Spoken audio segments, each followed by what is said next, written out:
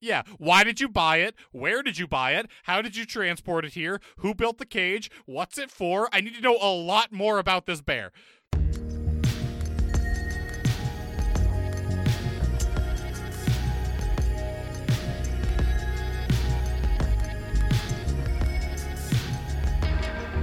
Hello, Internet, and welcome to the A to Z Horrorcast. This is the Creative Intent Podcast, brought to you by us over at AtoZHorror.com. I'm Jack, and sitting across from me is Jake. You're pissing on my people. And sitting next to Jake is someone else who wants to give you a bath. It's Mark. Hey, guys. For those of you unfamiliar with our Crack a Jack operation, we watch and review one horror movie a week, and then we get drunk and argue about it. And this week, we watched a real doozy.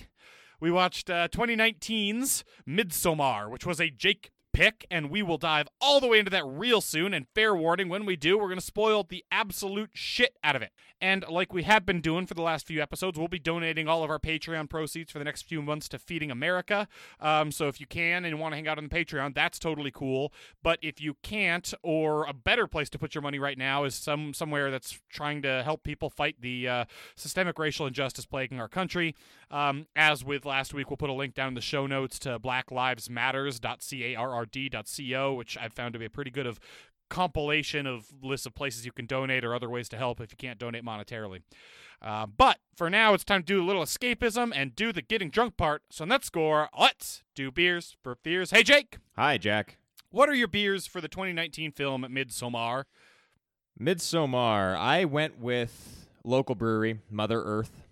So Nice. There's your first thing. This Good movie choice. takes place almost entirely in nature. They go to a commune in Sweden, right? I thought you were going to say it takes almost entirely on Mother Earth. It does. That is also true. Maybe not mentally, but physically, I'm fairly certain they are on Mother Earth.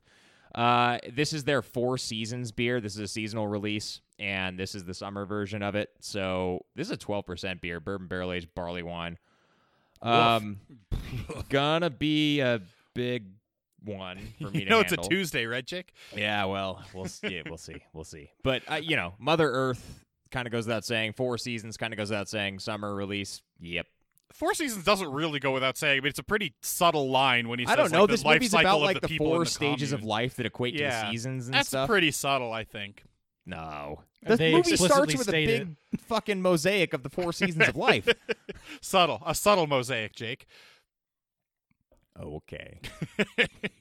Well, I didn't go local this particular time. I am drinking, number one, a cider I've never had before from the Nice. Cedar Draw Cidery, which I think is in Cedar. Tacoma. Okay. No, Buell, Idaho. It's very different directions. So Yeah. you could count that as local if you wanted to, if you just knew where you got your beer from. One's Well, I got it from northwest the of here, co-op. one's southeast of here. Who gives a shit? Got it They're from both the on Mother co-op. Earth. Yeah, exactly. This one is the Sour Empress cider, because this is a movie about a kind of matriarchal society that is governed in the end by a sour empress who becomes very bitter, and I think rightly, but does put her Well, sour boyfriend or to bitter? death. Yeah. Well, sour. She's very sour. She's soured Okay. on her boyfriend in the relationship.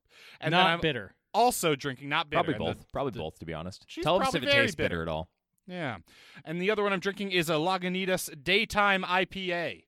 Yep. Because this is a movie that takes place entirely during the daytime, except for the first scene and one dream. So felt appropriate to do a daytime IPA here.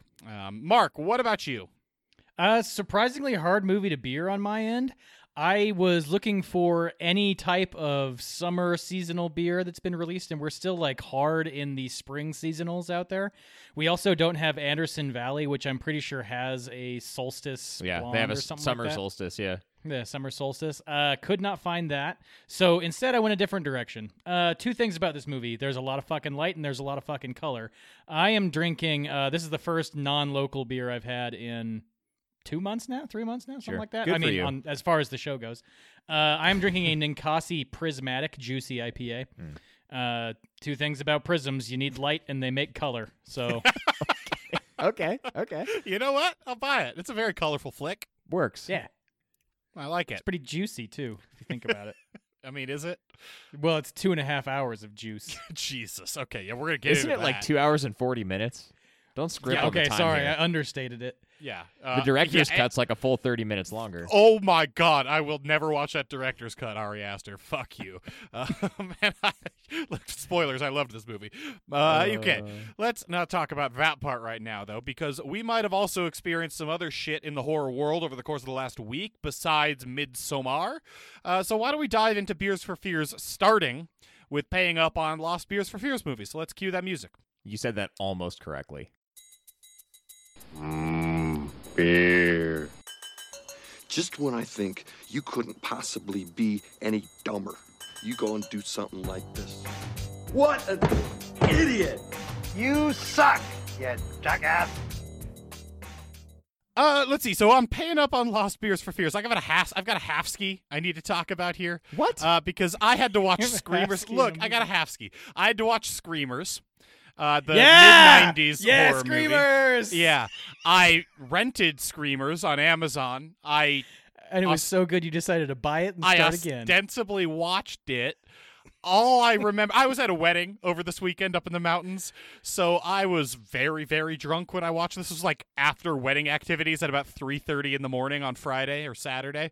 I watched it. I rented it. I remember getting very upset at how stupid it was, and then I remember I remember nothing past the first 12 minutes of this movie. So I can't say this is a fairly having paid up for a Lost Beer for Fear. I owe again on this Lost Beer for Fear, but I did watch a very stupid 12 minutes of this fucking movie.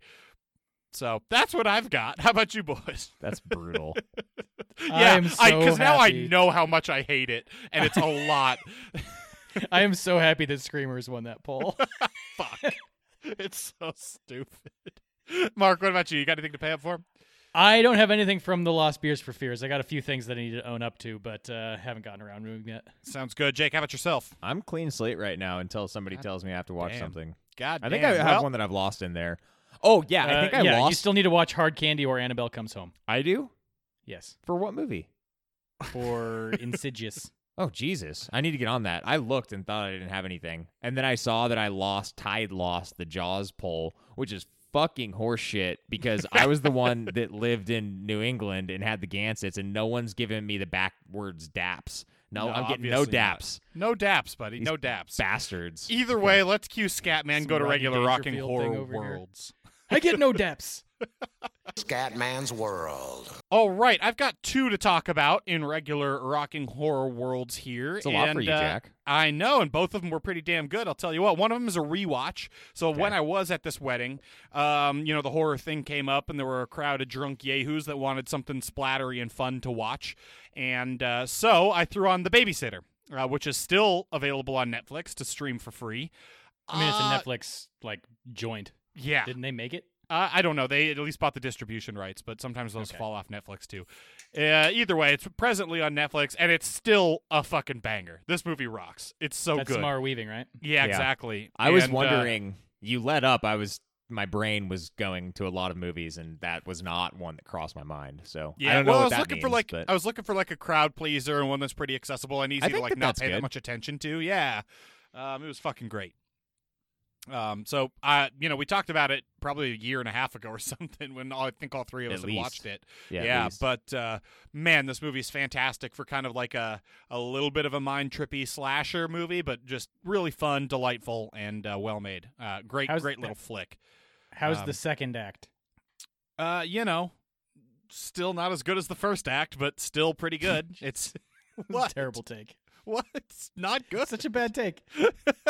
The second act of that movie is perfect. No, It's the best second act movie of all absolutely time. isn't, and it's not as good as the first act of the movie. wrong. Either way, the movie as a whole is absolutely worth a watch. Now, the other one that I watched is Mark. Maybe I think it was your top one for June in Okay. horror release roundup. I watched Becky. Oh, nice. Yeah. This is the home invasion-y movie. I rented it on Prime for like $4.99, I think. It's the one where Kevin James is playing the neo-Nazi villain. Joel McHale is playing an ex-neo-Nazi of our protagonist and our protagonist's father. And it's kind of like a mix of like Home Alone and Green Room, pretty much, is how I'd describe it. Great fucking film. fantastic. The action in this movie is great. There's only a couple of really gory scenes, but they are fucking gruesome. This movie is so much worth the watch. Kevin James absolutely kills it as the bad guy neo-Nazi in this. Joel McHale does a fine job. I don't think he's like particularly noteworthy. But He's the just lead playing a actress, straight man, I assume, right? Like sort of the straight man, but he's like an ex-neo-Nazi. Now he's brought his new girlfriend home to get married to upset his preteen daughter. He's the straight man compared to what, Mark? compared to Kevin James. Kevin James is who is like swinging for the fences. He has some stuff to do acting wise. And Joel McHale's just like playing a dude. He's just playing a dude. Kevin James is fucking. He is so scary in this. He's like bubbling over, just intimidation and just really fucking freaky. It's fantastic. But I want to talk about Lulu Wilson, who's the actor who plays Becky, and she fucking kills it too, which you really have to in this role. And I think did a lot of her own stunts, which is really fucking cool because she was like I think 13 when they filmed this. She's the one from Ouija: Origin of Evil, right? Yeah, I'm forgetting most things about that trailer. I believe that's correct. Yeah, and she rocks. And I mean, like I said, if you want to see a combination of Green Room and Home Alone, this is your flick right here. Oh, it's yeah. Fucking Okay. Great. Yeah. I got to see it then. I'm a little confused about that tone. A little. But the movie is not confused about its tone and nails it throughout. I'll say that. The movie knows what its tone is. It's and more gets it Green right. Room than Home Alone, right? Oh, yes, absolutely. Good. Okay. I only say That's Home what it Alone felt because like. of like the improvised traps she makes are kind of Kevin McAllister-esque, but Okay. they are not supposed to be funny. And they are not. Okay. She doesn't put a tarantula on his chest or something like that. No. Mark, you'll find that's not funny either, okay? I'll That's also pretty damn say there's a scene involving an eye I won't get into too much more detail about that is squirmy as hell, and then the follow-up to that scene is equally horrifying. Great. Did she put a tarantula on his eye? She does not. Okay. In his eye. I'm comfortable spoiling that particular fact. Okay. Either way, paint can from a rope. no paint cans from a rope. Okay. Well, this is nothing. Like you are not describing Home Alone. There's a zip line, Mark. There's a zip line. Okay. I'm back in. I'm back in now. Either way, great movie. Watch it on Amazon. It's called Becky. It's fucking fantastic. I think you should watch it. It's one of my favorites of the year so far. Jake, what you got? I only have one, but it's air quotes a banger. It's air quotes a banger, guys. I watched, you'll recall from earlier in the year, a movie came out called Underwater. Yeah. I watched Is this the Underwater. Kristen Stewart one? Yeah, Kristen And, like, Stewart, J.T. Miller and Vinny stuff. Cassell, T.J. Miller, John Gallagher TJ, Jr.'s in it. There's quite a few people in this movie. Yeah. I really like underwater horror. It gets to me. There's not as much out there that is like just you are deep in the ocean at the bottom of it all. Be scared, and here's your inciting, fear-inducing thing.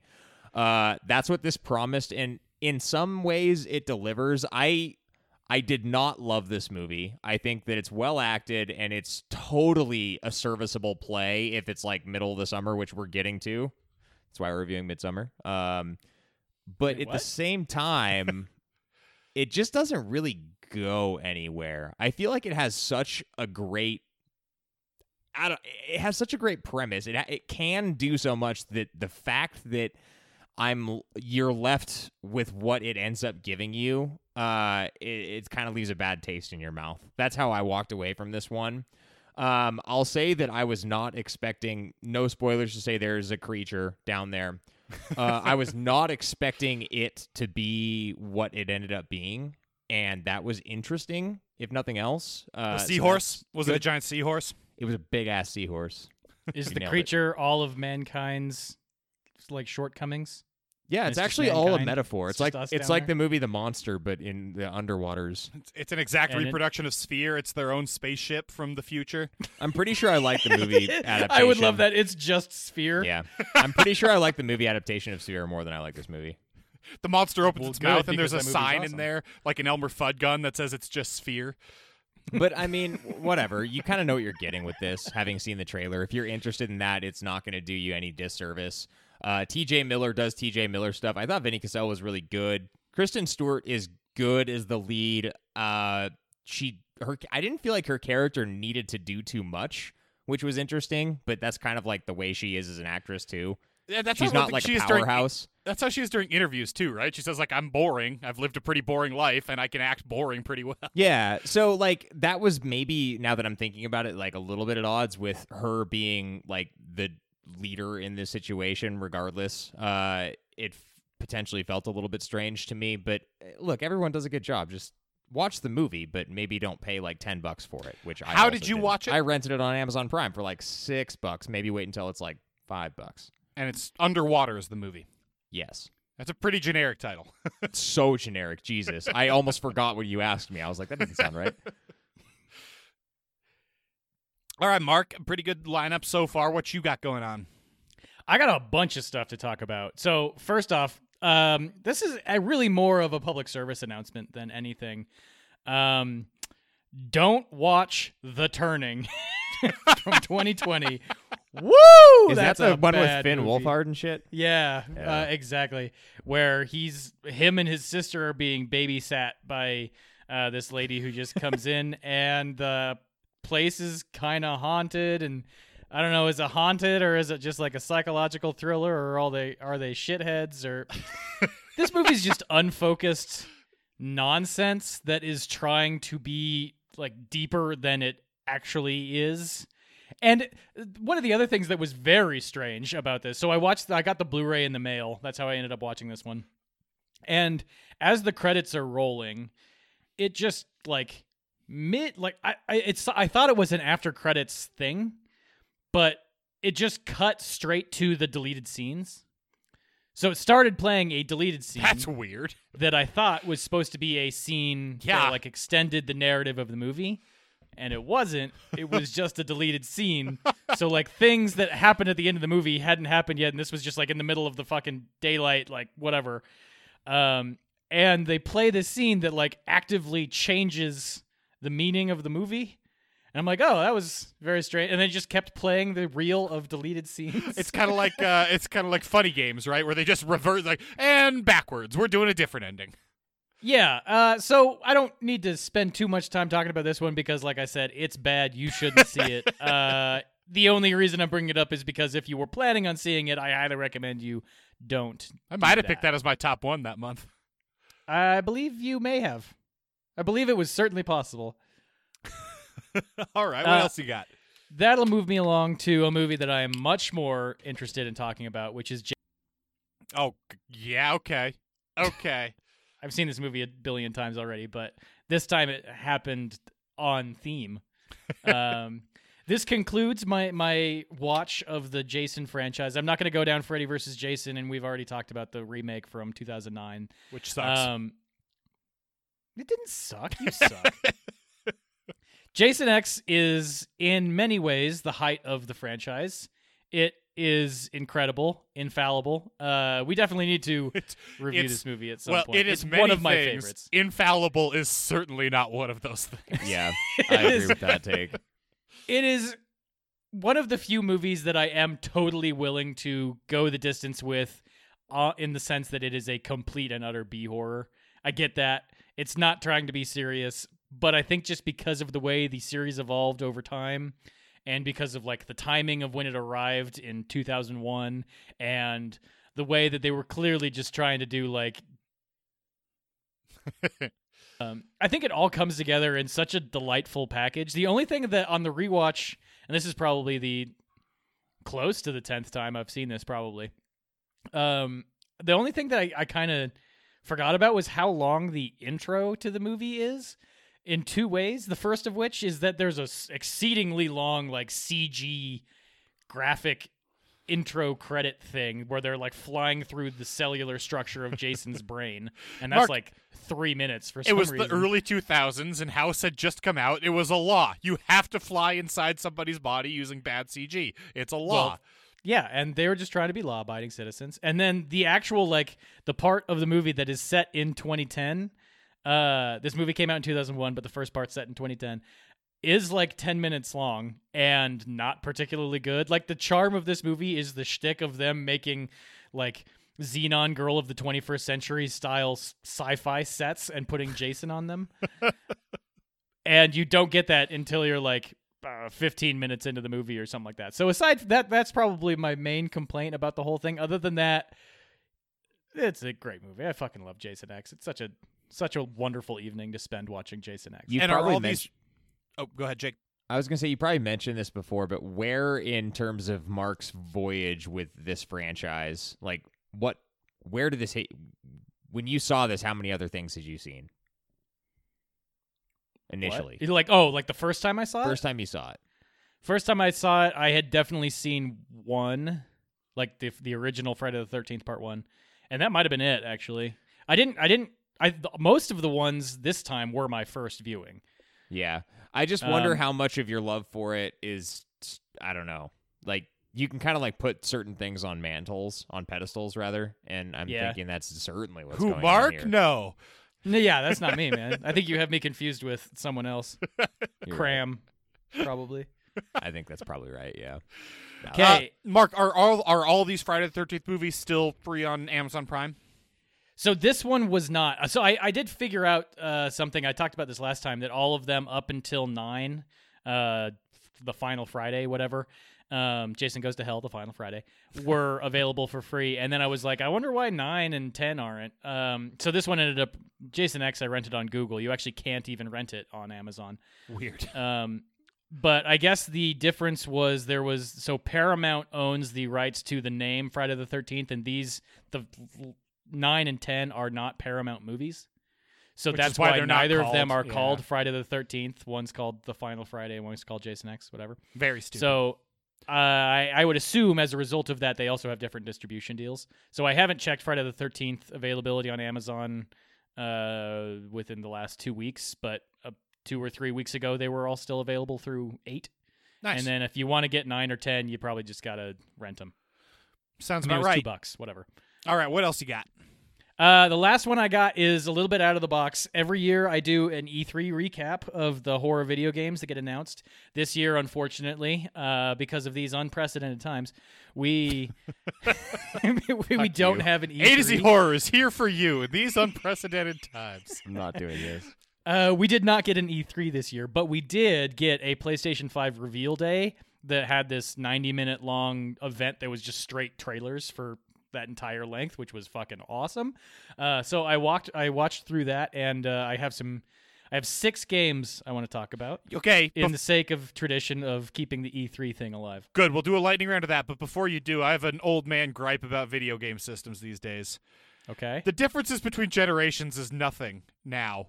Except We for don't with know Nintendo. Nintendo's still doing it, but it was like between like the Super Nintendo, Genesis, and then the next one, then you're like 2D to 3D, right? To the N64 and the PlayStation and all that kind of shit. And then you got the Xbox in there to the GameCube, and then you're moving on to the Wii, which is a cool gimmick. But after that, it's just like now they're all just a little bit better than the one before, but the exact same thing, and it's dumb and not exciting. Yeah, PS3 to PS4 wasn't that big of a step up. It was just kind of a graphical upgrade. This one could be interesting because the PS5 is going a route that's a little bit... The Xbox, whatever the new one's called, Xbox Series X, is that right? Oh my god, that can't...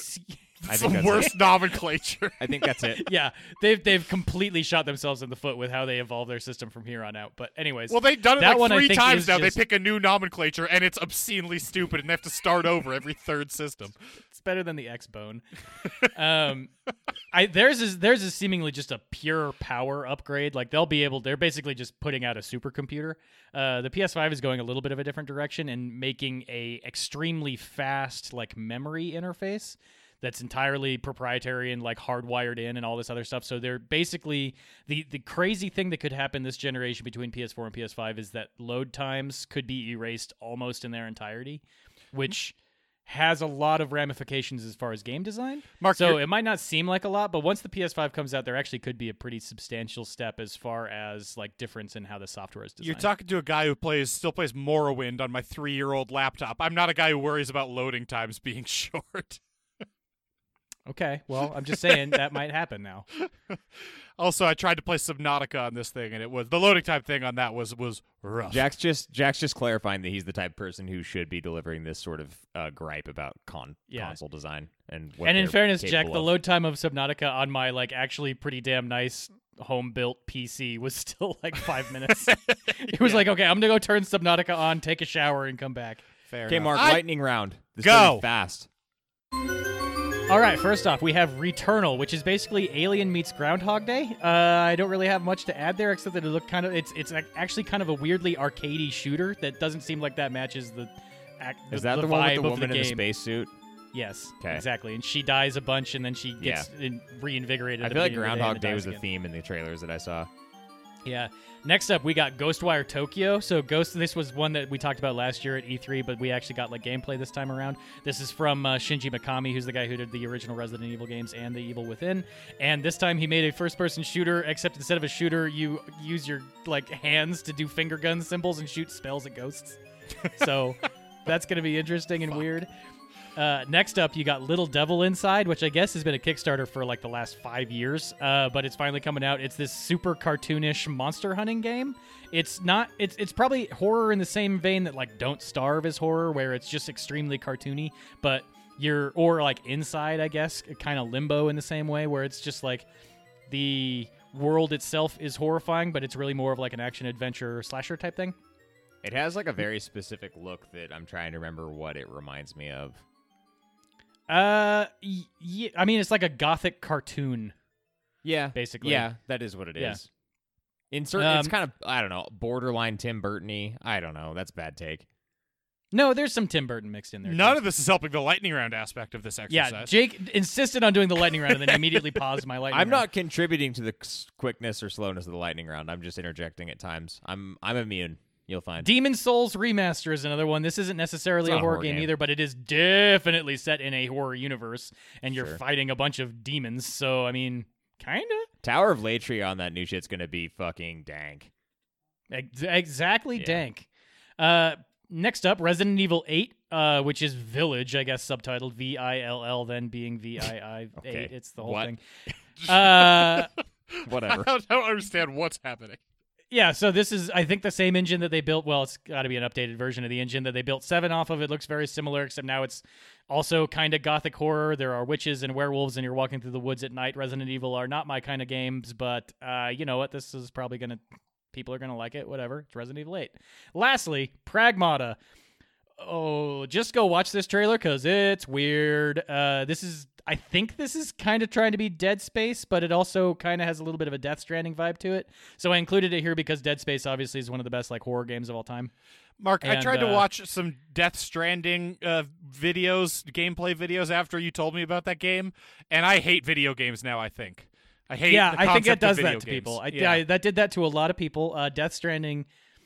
don't go watch that. Instead, go watch Pragmata, the trailer that was included in the Future of Gaming or whatever, Gaming Beyond event. This concludes my lightning round. Yay! Okay. I have one more thing to add. By the time this comes out, this podcast episode comes out like 2 days ago, The Last of Us Part 2 will have come out. And I will have been playing it. And probably next week I will have an opinion on the first Last of Us that I can share with you guys. Somebody has to loan me a thing to play it, because I still think that game sucks, and I need to play it again, because nobody else seems to think it sucks. You suck. Hey, before we move on too far from video games, really quick note. Itch.io is a website that you can like buy these games on. And they put out a bundle that had like literally 1,700 games or some obscene number in it.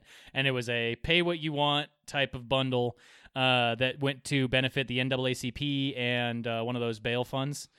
So it was the NAACP Legal Defense Fund, Education Fund, and then one of the conglomerated bail fund things. The Bail Project or something. Yeah. So I believe it's closed now. But if you were able to get your hand on that, I think they raised like $8 million for charity, which is awesome. If you are out there and you actually did get a copy of that, I just wanted to highlight that there's a game in there called Oxenfree, which I've talked about on this podcast before. It's buried down there, and I don't think a lot of people are talking about it. But if you got it on a whim and you didn't really know what games to play, go check out Oxenfree. It's this cool little like visual ghost story thing. It's one of those like almost. It's a side scroller like point and click, like visual novel type thing. Sort of choose your own adventure. It's very much in the same vein as like Kentucky Route Zero, that type of game. Anyways, Oxenfree is fucking awesome, and it's not particularly long. It maybe took me like 4 or 5 hours. So there you go, Oxenfree. All right, there we go. Let's get on to the feature presentation.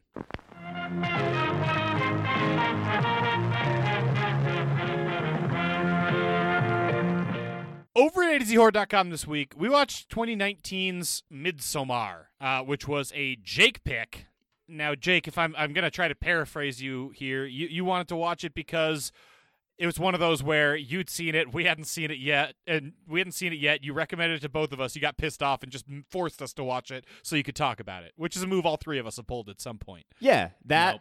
and two other reasons. Reason one, It's Midsommar. That it's So also, let's just make a pact for the rest of this podcast. We are going to refer to this movie as Midsommar because I can't do it. There's an A in there. Oh, I can't change it back now. It's Midsommar. Okay, I'm gonna call it Midsommar, and those two are gonna call it Midsommar. So enjoy, listener. That was one reason, and then two was this was my movie of the year last year, so I wanted to revisit it because it felt like Ari Aster's first film, extraordinarily dense.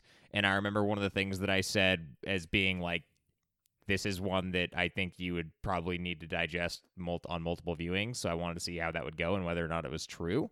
And Yeah. I am prepared to talk about that in some amount of detail today. Fair enough. Is there a reason you've now said Ari Aster's first film twice and haven't said Hereditary? Hereditary. at all? Okay, just Hereditary?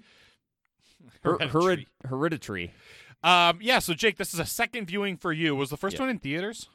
No, Okay. no. It was like right when it hit. I think I paid too much for this to rent it. It was like right when it moved down from like the 2 weeks or whatever where they only allow you to buy it and then you can rent it, but it's like $8. Yeah. Yeah. Well, it's still like $6, so. Or I mean, it's it's free free. if you have Prime. Yeah, it's free Oh on yeah, Amazon. yeah.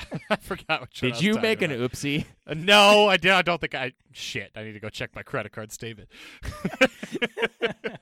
Either way, I know for a fact, Mark, you hadn't seen this, and I hadn't seen this, but That is correct. both of us fucking love Hereditary, so. That is also correct. Yeah, so I was very, very eager to see this and very happy that you picked it, Jake. And we will dive all the way into this movie real soon, but you picked this movie, Jake. You know what that means. You got to hit us with a 30-second plot synopsis. 30 seconds are on the goddamn clock. It's going to start when you start. Danny suffers a tragedy when her sister kills herself and her parents. She decides to go to Sweden with her kind of dickhead boyfriend Christian and his anthropology grad student friends. They get there with their friend who is from this commune in Sweden, and like cult shit goes off the rails almost immediately. Pretty much all of them get killed for doing various things that are regrettable, to say the least. And the movie just sort of progresses while Danny sort of becomes more enveloped with this cult until everyone's dead but her, and she's now with them. Time. You This didn't movie really is that was a hard 30 seconds. Yeah, I mean, to look, do. you got like 2 hours and 40 minutes of shit to get You got to through. keep it light Yeah. in 30 seconds. You spent a long time saying regrettable. Just Yeah, that's that too was at many least syllables 3. to work That was in probably there, 10% of my 30-second plot synopsis. The economy of syllables is very important when you're talking about 160 minutes of movie. A lot of movie, a lot of God, girth. it's so much movie. All right, It's a very boys. girthy movie. Look, I'm very, very excited to talk about Very this movie girthy. and all the. I mean, let's finish up just kind of the stuff you missed, Jake. She is crowned the May Queen. Her boyfriend fucks one of the cult members. She has a panic attack. Then she decides that he gets to be put to death along with the other people who volunteered to die, and they all get burned. Yeah, to so death. this is okay. Yeah, so there once every 99 is a very important number in certain Nordic cultures, and every 90 years there is a festival. They have a Midsummer festival every summer, but every 90 years there's one where they commit 9 human sacrifices to keep the village like clean and pure, and bodes well for everyone who's not among the killed. So part of this is, I guess, they send people out there to like bring in some of the sacrifices. So there's blood in that regard, and then there's also blood from some of the commune itself. This goes deeper and deeper, but that's the high level. So they are brought into this cult to be sacrificed, more or less. Right. And that's at least 4 people from the commune, 4 outsiders, and the last one's like a wild card. Wild card. That's why they have the fucking stupid like ball machine. Yeehaw! That fucking ball. We're gonna talk about that fucking ball That's machine. later. Yeah, There's a that lot is of that. much, much later. Because now we gotta talk about what in the fuck subgenres of horror this fits into, except cult. Because I'm taking that one. Foreign. No. I suppose. Heavens no. Okay, fine. Not foreign. Domestic. Is domestic one? Marcus, your hand's Um, reaching for the keyboard. Don't do it. Don't add it. Foreign, comma, domestic. It's kind of just a cult movie, man. Psychological it's for like, sure. It's psychological for sure. Yeah. Oh, yeah, you're right. Yeah. I forgot about psychological. It's also like this is like so self-indulgent that it's hard not to. It's not an art house film, but it's like It's pretty, an art house pretty film, art. and we're going to talk about that and what it does wrong, but it's pretty an art art. house film. It's pretty art. I wonder, can we add just long as a subgenre? No, art house works well No. enough. Okay. I think art house is already on here. It fucking should be, because we didn't know what else to put that goddamn Gaspar Noé movie into. It's an art movie, man. Funny enough, it's number 69 on our list. Ooh, Nice. Art/experimental. That's what this is. Yeah, I'd give it that. There is a certain amount of gore, but it doesn't rise to the level of No. gore. But this is some of the more intense gore I've seen recently. It just, I mean, it hits you hard. It's gory in the sense that, I mean, not that it's like done in exactly the same way, but it's gory in the way that it hits you like Green Room is, where it is impactful. Oh yeah. Yeah, Because there's really only like one or two gory things in the entire length of the movie. Yeah, it's not a huge number of them. Right? And Yeah, it's there's a just few like, that are like borderline a little bit. I mean, you got the cliff scene, and yeah. you got like the reveal of the bodies at the end, kind of. the Blood Eagle probably fits too. Yeah. That's yeah. pretty fucked up. With his lungs making the wings. Yeah, the Blood Eagle's gnarly, dude. Or not, maybe not his lungs. Kind of what I his meant kidney. with The I mean, reveal of the bodies. You're talking about that whole. Yeah. Okay, so I thought you meant like when they were bringing whole them into sequence. the. Okay. I mean, they really only show that one body, and then everyone else is just like sitting in the barn, essentially. I But- guess they show the girl in the wheelbarrow, Connie in the wheelbarrow. or she something got like that, drowned. Yeah. When they And kill then- that one dude who jumps off the cliff, though, that's so savage with the multiple Yeah, the cliff mallet scene is pretty strikes to brutal. his face. the whole thing is fucking brutal, dude. Yeah. Oh my god. Yeah. Fuck. I would Okay. go as far as to say that the cliff scene is what this movie does right. Let's jump into what this movie does right, and should we just jump in on the cliff scene? Sure, it We have is to at the this point. it's the turning point of the movie. I would say. I mean, you know what you're getting into. You're watching an Ari Aster movie about a cult, but that is the point. It's always interesting. I've talked about this before too. In the characters' heads, the moment they realize they're in a horror movie, and that's where this is. I would say. 100%. And even from a viewing perspective, I was not, as a very seasoned horror viewer, I was not ready for what they showed me with those suicides there, Yeah. where they just jump off and so directly show you the splat. Yeah, it's certainly an inflection point. And it's bad enough with the first lady. So there's two that kill themselves. They're the two elders of the village that turned 72, and you can't get older than 72 in this village for some reason. So they throw themselves off. The first lady Because lands. it's nines. Yeah. Well, I mean, it could have been, a lot of different numbers, but The first lady does an appropriate swan dive and lands face first on a rock and dies instantly. Guy's and an you idiot. See it. And then the guy follows her and just does a pencil dive and breaks the fuck out of his leg. femurs And went it's just straight sitting up there through his moaning like shoulders. God. And then they got to bring in the mallet. And I was so convinced it was going to be a Chekhov's mallet, and then it wasn't. And that is one of the great disappointments of the movie, if I'm being honest. What do you Really? mean a You find Chekhov's yourself mallet? disappointed? Like you wanted them to. I- It kind of is, right? They hit the guy who plays Chidi on The Good Place with it later on. Do they? Oh yeah, I guess they do. I don't know. That's such a I mean, it's a important scene, but it's like such a minor part of that Like, scene. what were you I thought it hoping was them- going to be. What do you mean a Chekhov's mallet? What were you hoping them to do? Not Oh, use I it. thought it was going to be like a Misery style something or other that came back up later, or maybe they're not all killed in a burning barn. Maybe that's how Christian gets killed at the end or something See, like man, that. I mean, feel like they already did what they needed to do with that. You can't make that mallet any more impactful. It'd be too much of a gamble at that point. Because that okay, a- the is that a first pun? time they Is that hit his pun fucking intended? Yes, it was face intended. is really, really distressing. Like the first time they mallet his head into the ground and they show you his jaw splitting from it and his head splitting backwards. But then, I they just find- have someone else hit it again in the exact same place, and Yeah. it like doesn't move that time because it's already as broken as it can be. And that one was already more pulverized. impactful somehow. For There's me. something about the kills in these cult movies that I don't have a long list of, but there's something about them that their brand of disturbing is just almost I can't take it. you're thinking about the Apostle one, aren't I you? fucking hate that kill. You've been hung up on that thing for like Dude, 2 that thing years. fucked me up so bad. I hate it. Watch that shit until you tell me it does not fuck you up. It didn't really get under my skin. Oh that my much. god. I mean, it's gross. It like almost killed me, dude. Like I can't. So yeah, obviously that whole cliff scene is amazing. While we're deeply, deeply in what it does right. When you talk about Florence Pugh, who I think is the best actor currently working, she's fucking amazing. She certainly does a great job. I haven't seen Little Women, but what a hell of a year. I've seen Little Women, which she was filming like at a very similar time, and she fucking slays that movie too. It's but she's I mean, she's part of like an ensemble in that movie, and it's not to say that like other characters don't do as good of a job here, but she has to carry this movie from start to finish, and I think she nails it completely because like, there's sticks the landing perfect 10 and she is the entire audience surrogate here because there is no other remotely relatable character. You've got, I mean, I guess the guy who plays Chidi, whose character or name, I don't know his actor's name and I don't know his character's name, but he's his the name's only Josh in the movie. Josh in the movie. He's the only other slightly relatable one who you can, but he's not given enough screen time to do too much with. But beyond that, you've got fucking weirdo cult members. You've got the most tremendous asshole boyfriend I've seen on screen in a long time, and you've got a real piece of shit, just fucking asshole friend. Oh, Will Poulter. Will Poulter playing Mark. Mark is such a dickhead. Mark is a so great much. character for this movie. He's a though. really good character. He's yeah. another thing But that this movie does what I'm right saying because is, you like, kind of need that for a lot of reasons. And even the Norwegian friend is who's the cult member, like Swedish. Swedish. Yeah, Pele. He's fucking something's off about him the whole movie. So it's on Florence Pugh to keep you as the viewer grounded in this movie, and she does it start to finish.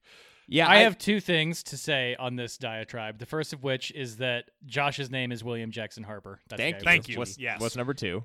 The second thing is I kind of want to be a Christian apologist. Christian's the boyfriend. I do too. I do too. You could completely. They very clearly go out of their way from a writing standpoint to make sure he's not identifiable, but I think you could like literally change two scenes very slightly and completely change the nature of his character. And you know I what's do agree interesting with about that. this too is they knew that and they did work to make it that way. So in some of the director's cut scenes, he's actually being more of an objective dickhead, and they removed those. It's more ambiguous this way, and I think it's better for it. I liked some of those director cut scenes. I didn't watch them this time. I think you guys remember me talking about it. I went back and just kind of like viewed the different scenes in like here's this scene on YouTube, right? So I didn't see them in order in the film, but I saw them. Generally speaking, I could figure out where they fit, and yeah, he was more of just a dick. Right, yeah, because I have a lot of notes. Self-centered. I have a lot of notes in here where it's like one particular trait or another that they identify him with, right? Like not remembering the exact number of years they've been together. Like that's not the kind of thing that makes you a bad partner or an asshole. But my notes all say, yet he is still a fucking asshole. And it's all the emotional manipulation stuff at the beginning, right? Like, well, you know, I think you don't want to come, right? Getting her to say she's the one who doesn't want to come and all that. Just he sucks. But not all the traits that are supposed to be identifiable as asshole traits are asshole traits.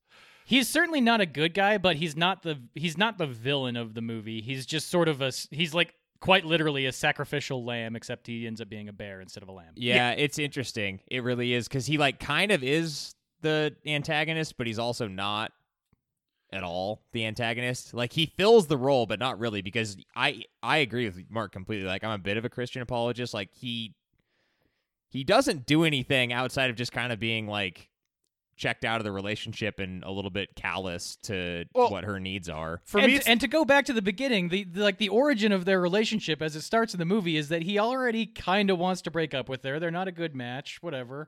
And then a horrible tragedy befalls her, and he can't. He's like, I'm not going to peace out right now. I actually really like this because it's a bad relationship, really, for both parties. But I think that this is a way better example of like the type of bad or toxic situations on screen than what you normally get, because it's normally like so on the nose. But here is just like, it's not over the top. It's just a relationship that's not doing what it needs to do for either party, and really in particular for Danny's character in this movie, because she's not getting what she needs and she's feeling in a way that she should not be made to feel.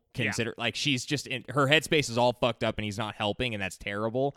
But it's not what you typically would see in this sort of toxic quote unquote relationship. I agree with you. It's much more subtle and better written. The only parts that are like unforgivable asshole things are all the emotional manipulation stuff he does, right? The like, Well- no, she said she's coming, but she won't be coming, and then you could just see all that. It's because he's kind of trying to play like both sides. Like he wants to be out of the relationship and he wants to be with his boys, but then like he also doesn't really, and you can kind of see the conscience. He's trying to be come in. non-confrontational about Yeah, it. and he's just kind of like in that regard, he's just kind of a meek character. He's your sacrificial lamb. Yeah, he really is. It's surprisingly layered. And the one, maybe we're getting ahead of ourselves here. The two things that I had circled for where they very clearly go out of their way to break from his character and make him be more of a dick is one, when he's just decides to steal the guy's thesis. That was that one. Which is It felt like what? Yeah, I really didn't like You're that in actually. your 5th year of an anthropology program, and you're just now figuring Yeah. out that you want to study. I actually this? wanted to halfway talk through about a trip. Yeah, I wanted to talk about that later because I didn't really. Yeah, like that. I That was- don't we love can come it. that Yeah. we can come back to that. The other one I was going to say though was once Josh disappears, and he immediately just like, this guy's like his best friend. He's just like, oh no, fuck Josh. Josh was not with us the whole time. We're here to help you. Josh is an asshole. It's mostly has to do with the writing of him and like his friends, particularly Josh. It all has to do with the fucking thesis thing. It's where it stems from. Later. Because there's a whole bunch of stuff also where she's like visibly uncomfortable, and he's just like ignoring her, like, yeah, fuck off. But we're here. We're doing this thing. Here's what I'm interested in. He's dismissive. Yeah, he sucks. I love when you watch a director that has like such a specific voice and you can see stuff throughout their work, because like after the scene where Florence Pugh's sister kills herself and her parents in the car, like the post the kind of twinkly music, kind of slightly out of focus shots, sweeping stuff that's going on while you're explaining what's happened afterwards is so reminiscent of Hereditary. It's so much like after the daughter dies in Hereditary that it's like so much an Ari Aster thing, and it's beautiful. It's He like, has and these like kind of tragic. dream tragedy nightscape things happening that punctuate the tragic moment that are kind of crushing. Absolutely, yeah. And his cinematography in this film, I think, he's growing too. Like the shot where she's talking to the whole group of guys in their room, and you can only see a little bit of her reflection from the TV that's turned off, is like brilliant and awesome and like really cool Is visual that a TV? storytelling. Yeah, I think so. There's a lot that has to do. So it's acting like a mirror, and that's directly after a scene with her and Christian in one of those kind of more manipulative type scenes where she's being apologetic and she shouldn't be. right. They shoot through the mirror so you can kind of see both parties. I'm getting cinematography. Technically, this movie is fucking crazy good. It's Okay. wild. Yeah. Like in almost every respect, technically. Yeah. Cinematography And being one of those. Hereditary was the same way. I was going to bring up two more things that are now kind of asterisms. Can we call them asterisks? I like asterisms. Okay, asterisms. So the dude can shoot a shape. He understands weird fucking shapes, and by weird shapes I mean like mostly squares and triangles that are just incredibly hard edged. Oh yeah. Say And more. right? keeping your shots sparse is an important part of that, right? Like so. Yes. Yeah. And then breaking up background imagery. Typically, I'm thinking a lot of like the treehouse from Hereditary, breaking up the background natural imagery with these like sharp lines that are typically also high contrast with colors and stuff. So the treehouse in Hereditary, in my mind, very similar to the weird temple thing That they end is up the burning ending. everyone in this one. Yeah, Yeah. that they end up burning everyone in the end. But then also just throughout the scenes, like the way that triangles play in, and he uses them to break up sort of the natural flow of things. I don't know if that's a means in this case of like showing mankind versus nature or some other metaphorical thing here. I just think the guy likes shapes. He likes shapes. The other asterism I wanted to point out is close-up of obliterated face shot.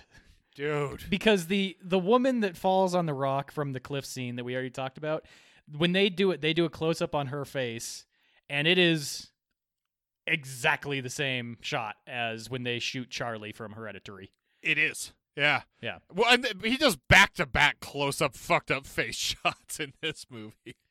So in the next one, I expect 3 back-to-back Exactly. fucked up face Oh, shots. in his 4-hour whatever Dark comedy. comedy, yeah. Oh God. Yeah. He's I don't know. I am incredibly interested to see where his career goes, but I'm not going to be able to follow him down the road of a 4-hour-long movie. I don't just think can't. he gives. Yeah, he's obviously this dude is an artist, so he's gonna make some stuff it's polarizing. This is a vastly more polarizing movie than Hereditary. I think. For Pretty sure. I don't even know if that's true because Hereditary got like a much bigger. Well, I don't. Maybe it didn't. I didn't look at the box offices, but I assumed that Hereditary got a bigger release, like a more popular release. Yes. Yeah. That's what Jake's saying. Oh, I thought you said Midsommar was more polarizing. It is. That's why Hereditary got a bigger release. It was more widely enjoyed. Oh, I had a completely different read on that. I think Hereditary is more polarizing because more people saw it and don't like horror. Oh. And Midsommar was a horror movie that the people who knew what they were getting into saw. What? And But this one also like doesn't look like. Okay, here's another thing: weird horror movie to like be as colorful it is and as in the light as It's it is. so Like, this bright. is close to the like use a happy. of the light and the bright. This oh horror my movie is God. the equivalent of like the shit that we talk about, where it's like, what's the happiest sounding song that you can think of that has the most disturbing or distraught lyricism? And it's still dance Train in music Vain. by the Mountain Goats. It's still Train in Vain. It's Train Yeah. in Vain. Not Electric Avenue? Electric are a Avenue's lot, up there, There are a lot sure. of these, but that's kind of what this is in movie equivalent form to me. It's, I don't Can't know. wait to use none of those as our outro music. We're not going to. There's no fucking way. There's no fucking way. Color, guys. This is a treat to look at. Holy Colorfully. shit. It's beautiful. I mean, I completely agree, and obviously the use of light is super important to that as well. They have the same art style as like color is important for the flowers and whatnot, but also the art and I guess whatever you'd want to call them, historical texts that they come up with for this movie show that off really well. Are you as talking well. about like the bunkhouse, the paintings? Yes. Yeah, The the bunkhouse fucking, like- is phenomenal. Looking. Yeah, dude, what? It blows my they mind. definitely actually made that. So They kudos definitely to that did. production One assistant. other quick thing, that art style. So this has to be traditional to Sweden and whatever that type of people are. But it looks reminiscent of, and Norse? I'm assuming it's for good reason, another video game reference, Year Walk. If you've never heard of that, you should probably check it out if you're listening to this Yeah, podcast. Jake, That's you a made hell me of a play thing. that. That's a hell of a game. That is a hell That of was a game. that was Inuit, wasn't it? No, that was Swedish. Yeah. Oh, okay. Yeah, cool. that's Swedish midwinter. Wintar. Midwinter. Yeah, It's Midwinter. it's a companion piece to this movie. Just go ahead and play it. Now I'll have to play it. Shit. What else do we have in the movie does hard right? I mean, I keep having just tiny little notes about Aster, but the other one that I also just stumbled on in my notes that I didn't have a bullet point behind, and I don't know why, but he has a weird sense of rhythm too that I feel like really helps like the progression of scenes. This is a long movie, but it doesn't. For whatever reason, it didn't I was gonna say that. feel particularly long. I have to mention that here. Like that, And- almost the length of this movie can be mentioned in every single. Maybe it just does belong in middle, but it could be in any part of this because this I does agree. not feel like a 2 hour and 40-minute movie at all. No, it sure Right. doesn't. But what I was starting to notice is with certain scenes, not all of them, but with certain of them, there's a rhythm to the there's actually like literally a beat going on in the background, and it like keeps the movie kind Yeah. of progressing along.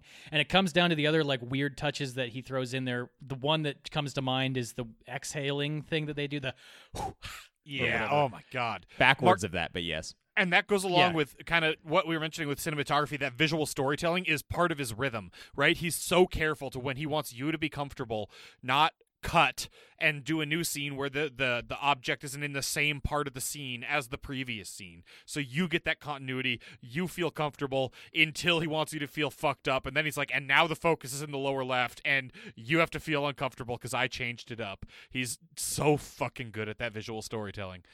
Yeah, and I keep coming back to the trailer for Hereditary, which to this day is still the best trailer we've watched for HRR, far and away.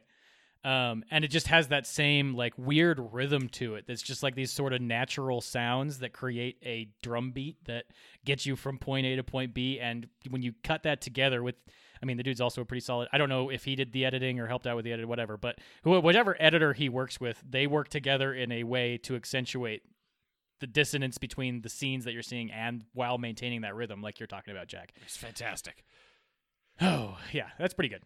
Pretty good. Another thing that I want to mention here, because I don't know how much more time we have in the good category, is disorientation. This movie's about disorientation because Oh. it's interesting because one of the things we mentioned at the start of the episode was that this movie literally throws up on the screen at the very beginning, like I'm talking second one, a fresco that tells you exactly what's going to happen during the movie, and it doesn't really matter. This movie telegraphs a lot, and that's okay, because then what it does is it just, the whole time, it's subverting everything by disorienting the fuck out of the characters and you through its film style. And a lot of that in this movie, we haven't really talked about it yet, but they're on fucking psychedelics like the whole goddamn movie. And Yeah. I think it's actually really impactful to do what it does from a disorientation standpoint. So it's done through the psychedelics. It's done through the respect that, like, not many people have experienced on the planet have experienced, like, what it's like to be in the middle of summer up that far north. It's weird, and that's cool too. And it fucks with the characters. It kind of fucks with you. They don't ever, like, go out of their way to talk about it, but it's noticeable. And I just think that that's a really nice kind of deft touch to something that they're both, I don't know, it's weird, man. They're simultaneously telling you exactly what they're going to do and then fucking your brain up the whole time. It's wild. I'm really glad you brought this up because I did want to talk about the drugs in this movie. That was something that, like, I don't think you really mentioned during the 30-second plot synopsis, No. but there's a substantial amount of natural drug use. It's Mushrooms. not like they're not doing cocaine or Yeah, whatever. it's They're doing shrooms. or even really pot. It's just it's shit they find on the land and grind up and This is blow Mark. in Hey, your kids, face. if it comes from the ground, it's probably okay. Well, it's certainly better than comes from the grocery store shelves from the cleaning aisle or whatever. But it comes and goes. I think my favorite scene from this movie is the initial trip that Danny has when she looks down and sees the grass coming out of her foot. Well, that's shoe, not the whatever. initial Her trip. hand.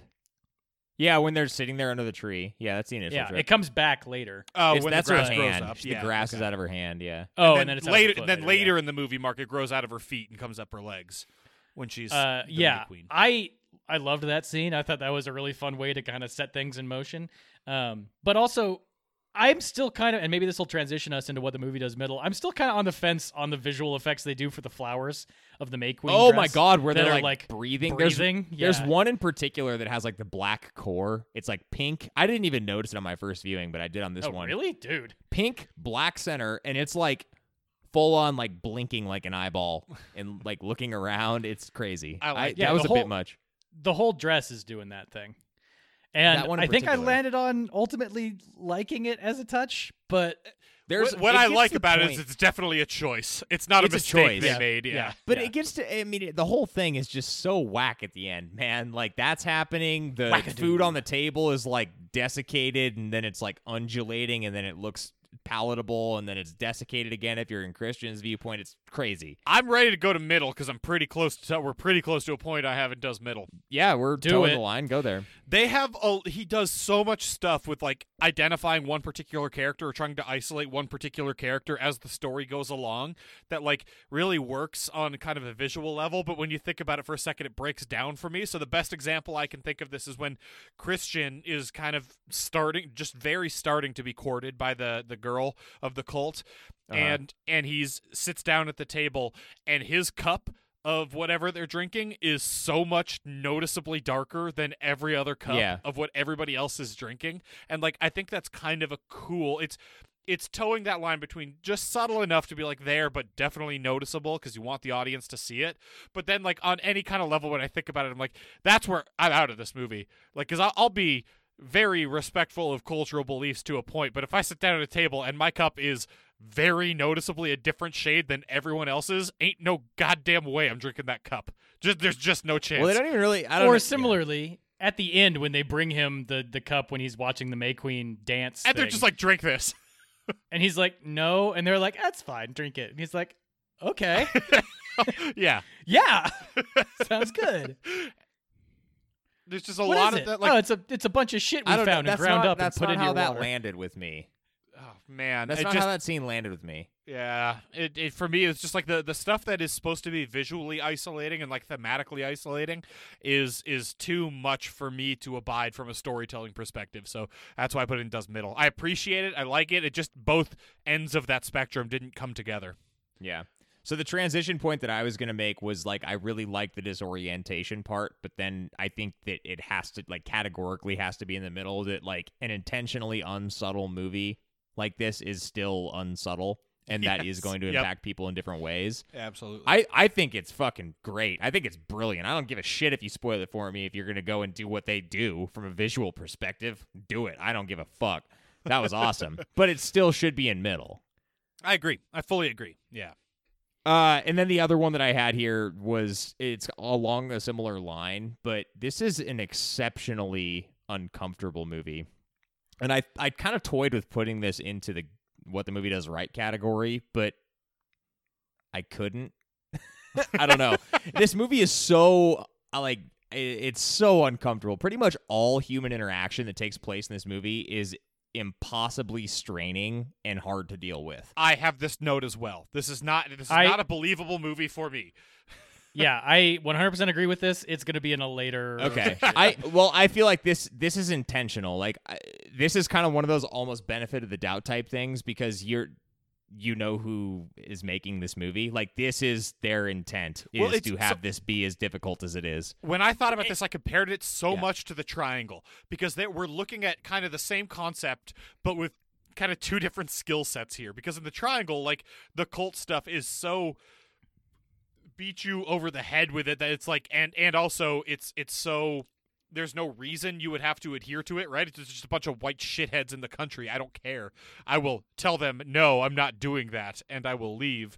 In this movie, like there is a certain amount of cultural respect for something you don't understand. You've got the friend, and also there's an amount of privilege that we have that Florence Pugh's character does not have, in terms of she's stuck there with her boyfriend, who she's not trusting of very much anyway. But there is still like I'm not sleeping in that same place as them. I'm not taking their weird drugs. I'm not, especially after I get the first hint that something's weird. This weekend isn't playing out in the same way for me as it did for all of these characters. I mean, you are also notably not an anthropologist. Definitely not. And apparently, nor could you ever be one. Notably, Danny is not an anthropologist either. No, but she's actually trying to like fit in and get along. I mean, she's got the anthropologist spirit. Oh. Okay. Her spirit animal is just an anthropologist. What is Mark? I have not. Okay, sorry. That's okay. private. So can we move on to what the movie does wrong? Let's do it. Yes, please. He's not what the movie. Don't tell me this. Not Mark specifically, but to elaborate on your point, there are almost no points in this movie where I consider it even remotely believable that these people would ever associate with each other. They're not friends. friends. They hate each other. They're not friends. Is this the thing where it's like these are the people you meet in grad school, so you associate and you hang out because you have no other choice and that's your social circle? I made really good friends in grad school, but that might not be the case for everyone. Is that what the situation is? I don't know. Well, but I don't think Mark's in that grad school program. I don't understand what Mark is. There's no fucking way that kid is in grad school, dude. That's the thing. Based on the scenes you get prior to them leaving, you're given to understand that two of them are in this program. They met Pele as an exchange student. Pele, whatever. I love Pele. Like, just keep saying it, dude. Brazilian soccer. God, and then whatever. Mark is just like a tag-along friend from undergrad or high school, or I don't know. He tucks his fucking socks over his jeans so he doesn't get ticks. That was actually a nice touch. Yeah, that's a good move. But I don't know. It's like once they're, I mean, there's a certain extent to this happening while they're stateside as well. But once they're in Sweden, like it's pretty immersion breaking how bad they are at interacting with themselves, the people they're studying. They're really the only, I mean, Josh and his interactions with like the elders are really interesting to watch, and Wilhelm Blomgren, who plays Pele, his interactions with Florence Pugh are actually pretty good. I think it's just because he's actually like nice. Maybe that's what it is. No one in this movie is fucking nice to anyone else, and I don't like watching that. Yeah. Oh god, except Florence Pugh and a little bit Pele. Yeah, and even then, it's basically just because he's grooming her to be probably sacrificed. I fully agree with all of that, Mark. This dude is on some, like, The Americans level of, like, cultural infiltration shit. For him to be like this normal, having grown up in a cult, this dude is a master spy. I kept thinking about like how for him to make this good friends with these guys, so they could be like on a trip where they want to go hook up with It Swedish seems kind of women. like their thing, though, right? Like Yeah, they it seems do like this. the men of the village. I don't know. Maybe I have to go back and look and see. It didn't seem like there were very many like college-aged men in the village. I think they leave once they turn 18 and go out into the world and like socialize. It's just so I don't for like there are a number of things that exist in the world right now that are stories about this kind of like deep cover kind of people, the Americans being the most notable one, and all of those play with like the back and forth on whether there's hesitation if you should do it or not. And this doesn't do any of that. It's just like Well, the weird he's a thing- perfect spy from the start Yeah. of his life to the end. The weird thing about it, though, is like I still am kind of grappling, having seen it twice, with like that thought process behind Pele's character, because that's effectively what he's doing. Is he's going out and he's making these friends and he's bringing them back to be sacrificed. But this is also something that happens like once every 90 years. Like he's not some sinister force that they're like sending these people out every year, bringing people back and sacrificing them. Like that is a recipe to got caught immediately, which we'll talk about Right. certain questions that I have in the aftermath of this film later.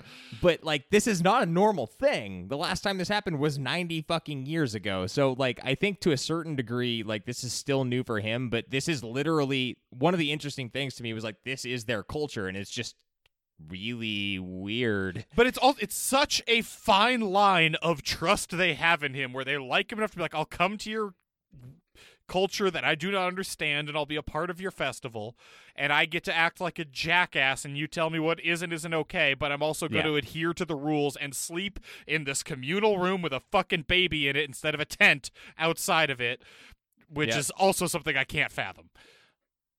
Respect in the culture, man. You can't sleep in tents. Like are I sacrilege. certainly respect other cultures and would do a tremendous amount of this stuff, but there are so many things in this movie that's like, that's going to be a hard no from me, guy, and if that's too offensive to you, that's okay. I apologize. I'm the asshole. I will excuse myself. Thank you. I'm going to walk back to wherever I need to walk back to. And there's And so if much you'll of like, excuse yeah, me. I'll drink this weird cup full of pulp. Just the fact that it's so much pulp. I'm not a pulp guy, and so I'm Really? good. You're not a pulp guy? You're No. going No, OJ I'm not a pulp without guy either. You're going I'm to not a OJ savage. Sans pulp? Sans Yes, pulp. I'm not- going. I have to have two OJs, man. There's OJs that you use for mimosas, which is no pulp, and you barely use any of it, so it's like good for as long as it can be good for. This and then you is got to the- have like hard pulp on the normal drink. This OJ. is the thinking of a stone cold maniac right here. The fact Gotta that have you two split OJs. it- you have two bottles of orange juice in your fridge. That's at all why they times. make both kinds. You also slept on You a have- waterbed in high school, Jake. I'm just putting together a lot of different pieces about how fucking weird you are. I'm a ravenous hippie, Jack. Behind your beer collection that you have in your basement, do you happen to have a stash of like, I don't know, 24 mannequins? I am not at liberty to discuss that on Okay, this that's podcast. What I thought. What I thought you might say. Oh shit. Okay, while we're in the movie does wrong. This movie is overindulgent and gratuitous as fuck. Ari Aster did a lot of beautiful things. Boy, in this is Hereditary. such a pretentious fucking movie. And then this movie, he's like, yeah, fuck it. I'm just going full bore into this shit. And for me, and a lot of them are beautiful, but a lot of them are the one where it's just like the upside down shot of them driving into the compound serves Yeah. no visual touring me. It's just like, hey, look, I have a cool shot. I'm going to throw it in here for 18 seconds. This a movie's really not long fucking enough. pretentious movie, dude. It's so pretentious. And a it's really one thing pretentious to movie. do the fresco at the beginning that has the entire plot of the movie on it, but it's another thing to do that fresco 3 or 4 more times scattered throughout the rest of the movie. Fresco. One time just on like a piece of laundry hanging up. After which, they walked past a bear in a cage, and he said, "We're not going to worry about that bear," and they kept walking. That's That not was even actually a nitpick. that's one of those okay, we're gonna get to that in like nitpick. Don't worry about the bear. Neat pick station. But like some of the way in which they handle some of these things from a dialogue perspective is hilarious. It's where he's like, so "We're not gonna say anything about the bear," and he's like, "It's a bear." And that's what I'm talking about with the like their relationship with him. I can't imagine being good enough friends with someone to be able to like ask about a random bear in a cage in the middle of a field, but then not follow up when he says we're not going to worry about that. Because like anybody Yeah, I'm where that he's good like, friends with, I'm "What?" like, no, stop. I'm Explain extremely everything about about worried how this about bear why got there's a here. bear in a cage. Yeah. Why did you buy it? Where did you buy it? How did you transport it here? Who built the cage? What's it for? I need to know a lot more about this bear. Jack, the answer to those questions are like, it's Sweden. There are bears here. We captured it. We built a cage and captured it. It wandered in and we shut it. Why only one? Why isn't it a bigger cage? Why are you torturing it? That doesn't make sense either. I have so many questions. If you love We're nature, not torturing it. We're teaching it to ride a unicycle. See, that's all they needed. That line Well, of I mean, dialogue. he could have I'm also happy as a said, like, clam. we're That's going- in the deleted scenes. He could have also said, like, we're going to sacrifice it. Like, there's such a weird... it's an uncomfortable movie, and they choose and choose not to discuss things in weird ways. Like, I forget what the name of the, elder people suicide is called, but he says what they're going to do, and Josh gets it, and he's like, oh, fuck. And then there's a whole comedic scene about how he's, like, not telling them what the they're in Otsapon? for. Yeah. Yeah. So, like, it's not taboo to discuss these things. People are just choosing not to do it, which is fucking weird. He also says, I should have done a better job explaining it to you. It's like, yeah, or you should have done any job explaining it to them. Well, he mentions it, and then Josh is, like, trying to be this coy dickhead. But then why is Josh so upset by it? And this is Josh- the same thing with that when seeing Pele someone is die like that. when Pele's describing the seasons of life or whatever, and the guys they follow up with the question of like, so what happens when you turn 72? And he literally is just like, Yeah. But that one you can't also take as a joke. Like, that one works. That part works for me. well, but he's also being serious. I know, he is. No, that, But and you that don't part's- know it that... I mean, you know because it's a cult movie, but you don't know. 'cause And I like it's that performative. interaction. The interaction I don't don't know, like now is you know. afterwards, where he's apologizing to them. He's like, I should have explained to you more about what was going to happen. At that point, I'd be like, yeah. You think? Jesus, you fucking jackass. Okay. We got to talk about more of the things that this movie does wrong. So, obviously, this movie drags to a certain degree. When you're 2 hours... Like, look, it doesn't feel like it's 2 hour and 40 minute runtime, but the movie... But it doesn't feel like a tight 90. The movie's not a tight 90. And it's the flow, the story, the subject matter. It's all kind of your slow burn stuff. Like, this is not a mile a minute thrill ride. Like, it drags. This is going to be super alienating for some people. And I hope he's refining this skill, because there are parts of it that are necessary for it to show you a very boring shot of someone walking down a field from far away. Like, part of that does establish the tone of the film, but then there's parts of it where, like, when she's about to get in the carriage to ride away, that's 2 minutes. That's a 2-minute scene of nothing happening other than Danny walking towards this carriage. And I don't need that full 2 fucking minutes to show me that. So I think Especially because wouldn't you thematically want... I get, like you're saying, I get the lengthened shots at the beginning of the movie, but then once you're like approaching the climax, wouldn't you deliberately want to shorten those scenes? I to, would like... think so, and I think Ari Aster's good at it and gets it. I just hope he's going to refine it, because not all of this was necessary for the tone. You should write him a letter. Write him a missive, actually. Write him do it in the most pretentious style. You'll have the highest. Well, likelihood I mean, that he'll see it. Do it in the old runic style. Like, definitely don't write it in English. I'll need to get a feather pen and some ink, and I'll do it by my gas lamp. I did think we're not there yet. Fuck. What else does this movie do wrong? I don't have anything else done hard wrong. I'm ready for Yeah, I nitpicks. think we are there, Jake. Why I'm don't you not. go ahead? I'm not yet, actually. Okay. I'm okay. not. I'm sorry.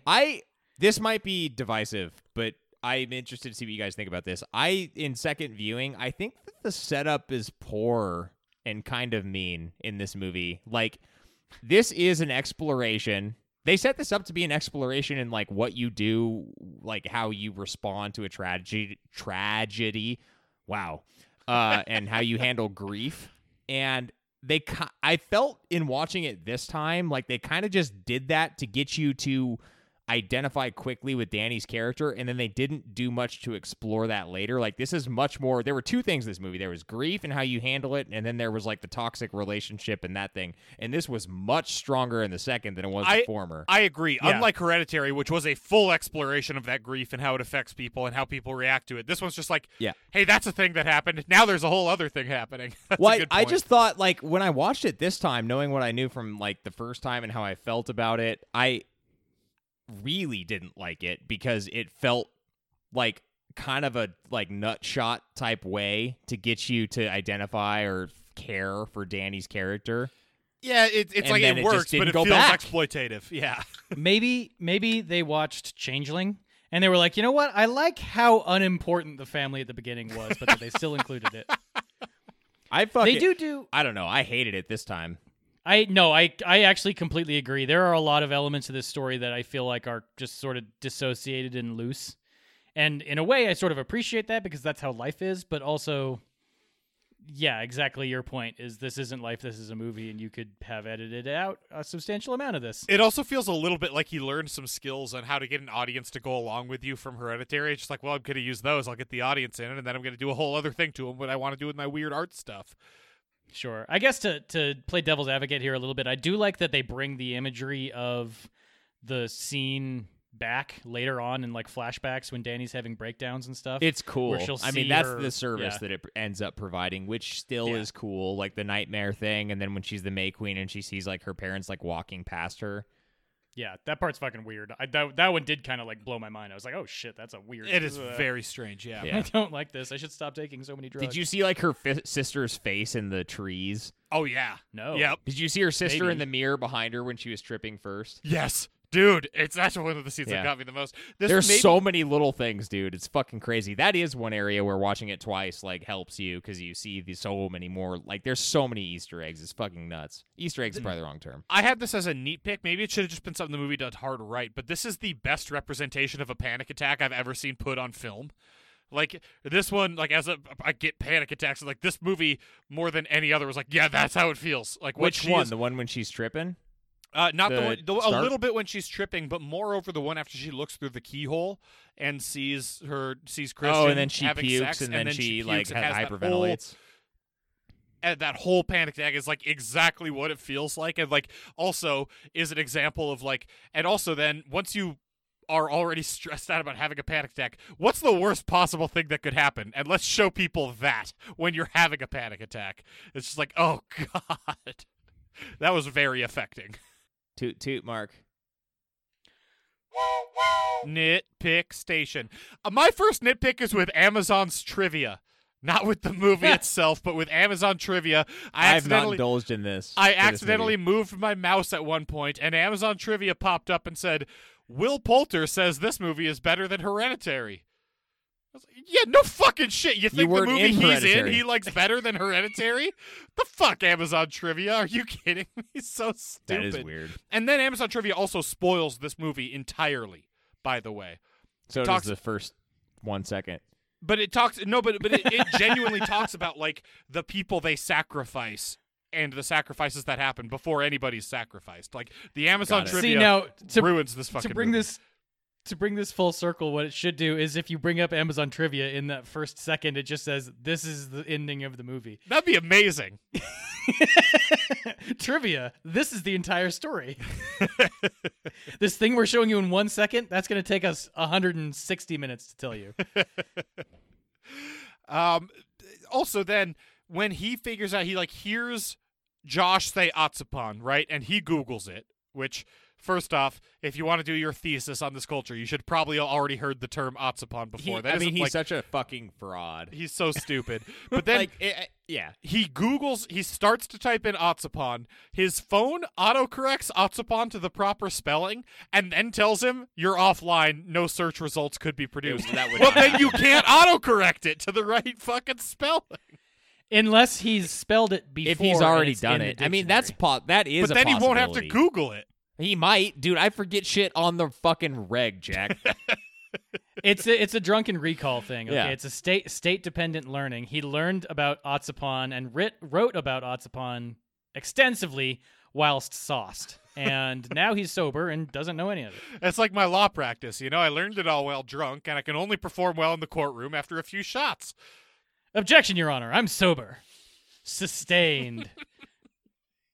They're not gonna be able to like cover this up. There were like three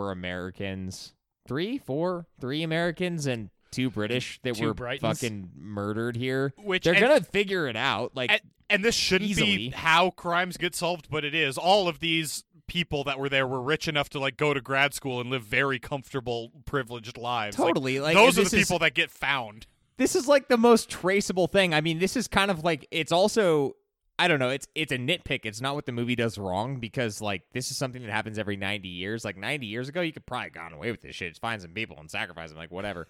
This time, not going to happen. Donnie's going to send in the fucking troops, man. This is over. You're telling me, hold on, you're telling me that there isn't forgetting about Danny as a loose end for a second. You're not thinking that the police force will show up and they'll be like, oh my God, there was this horrible tragedy. We were hosting a beautiful banquet for Midsommar, and 4 of our people and 4 of their people were in there, and they were preparing this in our sacred chapel, and something caught on fire and burnt they the burned fuck in down. a fire. They burned up And in they a all burned fire, the fire. just like Pele's parents, Mark, right? Mark, I mean, that's you're probably asking what the- they're going to claim. You're asking the local authorities to just ignore 9 homicides that occurred here.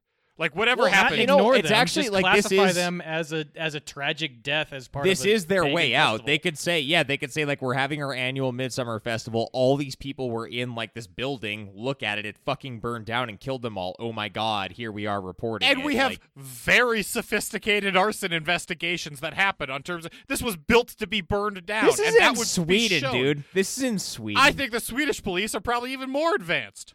I am Well, certain of it. Midsommar 2 will be basically season 4 of True Detective. Please, God, no. Was there a third girl season? with the Wait, dragon was there a tattoo is gonna third go up season of there. True Detective? Yeah, Jack. Season 3 was Mahershala. You might be forgetting that Oh. season 2 was the one with Vince Vaughn. Everyone hates that one. Yeah, I kind of forgot there. I remember the Vince Vaughn one. I remember it sucked, and I didn't watch beyond that. Yeah. Okay. So there you go. It would be season 4. Up in Svansk. Fair enough. Hey, that ancestor tree is too small a tree. That tree's been there for fewer than 10 years. A tree of that size, that is a very narrowed downed tree. We have all Also, seen, like, what can you do? Even if it was a big tree, like it's a fucking redwood, California redwood, huge tree, right. it's gonna decay. Yeah, absolutely. It's a harsh environment, Sweden. That tree was felled less than a year ago. Their ancestor tree. Something's gonna pee on it. Might be a bear. Dude, even. there's so many fucking like raccoons and minks and shit peeing on that fucking thing. So many. It's just, but also like that's another part where like I'm gonna try to be as respectful for your culture as I can. But if you tell me that's an ancestor tree, I'm gonna tell you that's been on the ground for less than a year. Your ancestor tree is less than a year old. Your culture has dumb fake traditions. Maybe Yeah, they it maybe seemed they like it take was every recently cut tree. Jack, here's a fan theory. First thunderstorm of the year, the tree that is felled, they pick up and place in the traditional ancestor tree zone. And if they told me that, that'd be cool. But I'm gonna have to ask them about it. Director's cut. Yeah, for a band of dudes who are doing their collective thesis on this group of people, they do not ask enough questions. They are wildly inattentive to what's they have happening. no concept of how they're like 6 stumbling questions. ass backwards into their fucking theses. Like what? What? Yeah. I have a neat pick. Go for it. They reference the Strasbourg dancing plague, which is Yeah, they amazing. do. I Yeah. love the Strasbourg dancing plague, and that we still don't really know what happened, but we know that we very much think it was a real thing. And it's so weird. Not enough things reference how weird that fucking thing It's is. probably from, fake news, Jack. What, 1518? It's fucking nuts. And I love that they just go for it. They're like, here's what it is. It was drugs. It was moldy bread, and then they just felt like dancing. Actually, to get back a little bit to the ancestor tree, do they not have outhouses? I'm still a little confused. I mean, I guess Where you're was in he nature. supposed to be? Right. No, they had to. They have everything else. They drink and do so much drugs that they need readily available bathrooms if they don't want shit Yeah, they everywhere. They definitely have them. And maybe this is just a neat pick then. I think I'm changing this to a neat pick. That it's an aspect of Mark Poulter's character that he will walk past an outhouse so that he can be the guy who pees on a tree instead. Which I've done at campsites a number of times. Outhouses often smell terrible up in the mountains, but the woods smell good. That's hey, fact. while we're talking about Mark's fucking weirdness, isn't he the one who spots when Christian pulls the pube out of the drink? Mark is like 4 seats away, sees a tiny little hair, and he's like, "That's a pube. I got it, dude. You have a pube in there. It's not just a hair. That's a pube." I That's know. his I know character, from though, man. pubes. That's his character. That kind of gets me to a nitpick with that I was mentioning earlier delivery with some of the comedic relief efforts in this movie. So why is there a bear here? It's a bear. It's like, what kind of a response is that? But it's also hilarious and stupid. And then similarly, when Christian is asked when he's like summoned to the elder, like kind of matriarch's cabin later in the movie, and he's proposed like, look, you're an ideal biological match. She wants to have sex with you and like foster whatever the child, like, what say you? He's like, I think I ate one of her pubic hairs, and her response immediate to cut is, I am in stitches, dude. She goes, that sounds right. And then it cuts. It's so good. That was my sounds favorite about right. line of the movie. Oh, It's fuck. so good, but you have to see it in context. It's so fucking funny. Here's another completely nitpick with deadpan. Christian's character in that scene, though. He's not made out to be like a not faithful, just tremendous dickhead. I'm trying to. So then he wants to fuck her. Jack, Fine. I had a question about this for the legal okay. corner. Christian got raped, dude. Yes. He absolutely did. Yes. He got raped, humiliated, and murdered. Yeah. I'm also trying to So unquestionably, he got raped. That's horrible. If on a personal level, I'm trying to imagine the combination of drugs that would allow me to perform in front of a circle of nude old women. I mean, just these like- are strictly psychedelics. It's like Rohypnol and anything for erectile dysfunction. Because Yeah, they did. I mean, when that one, it's the same woman that it eventually, like, when he comes to after the Blood Eagle scene, she's like, okay, so you're paralyzed and you can't talk. Cool? Cool. there's certainly no amount of alcohol that could get me there, right? Or No, they the weren't amount of really alcohol that drinking in this exists, movie, I'm man. unconscious at that point or unable to achieve an erection. I mean, that's like a beer at this point for me, bro. And then, I mean, obviously none of this is happening to me because I do a half a hit of pot and I'm fucking lock myself in a closet with a knife. Yeah, I think they have some Swedish herbs that they blow in your face and they make you virile and willing. Okay, anyway, so back to the point. When she gave Zombie him drug. the cup during the maypole dance, she was kind of like, he's like, what does it do? And she was like, it'll, reduce your inhibitions and so it's like, okay. Oh, yeah. It's like Viagra and sort of psychedelic alcoholic substance. I don't know. Something that makes you suggestible. Fuck. Precisely. What else we Yep. got? I just had one musing. I didn't really have that many actual The thing about the nitpicks that I all had written down in this is that they were almost immediately answered within the context of the movie shortly thereafter. That's so great. My nitpick section is... Can you give an example of that? Why not just make Spring like 22 years instead of 18 years? Okay. You know, 'Cause why of not multiples of die when 9. you're 88 Right. instead of 72? Yeah. That seems better. Yeah. Stuff like that. And I had a nitpick with the way that I thought they were just going to kill off the second person who jumped off the cliff without any extra hammering.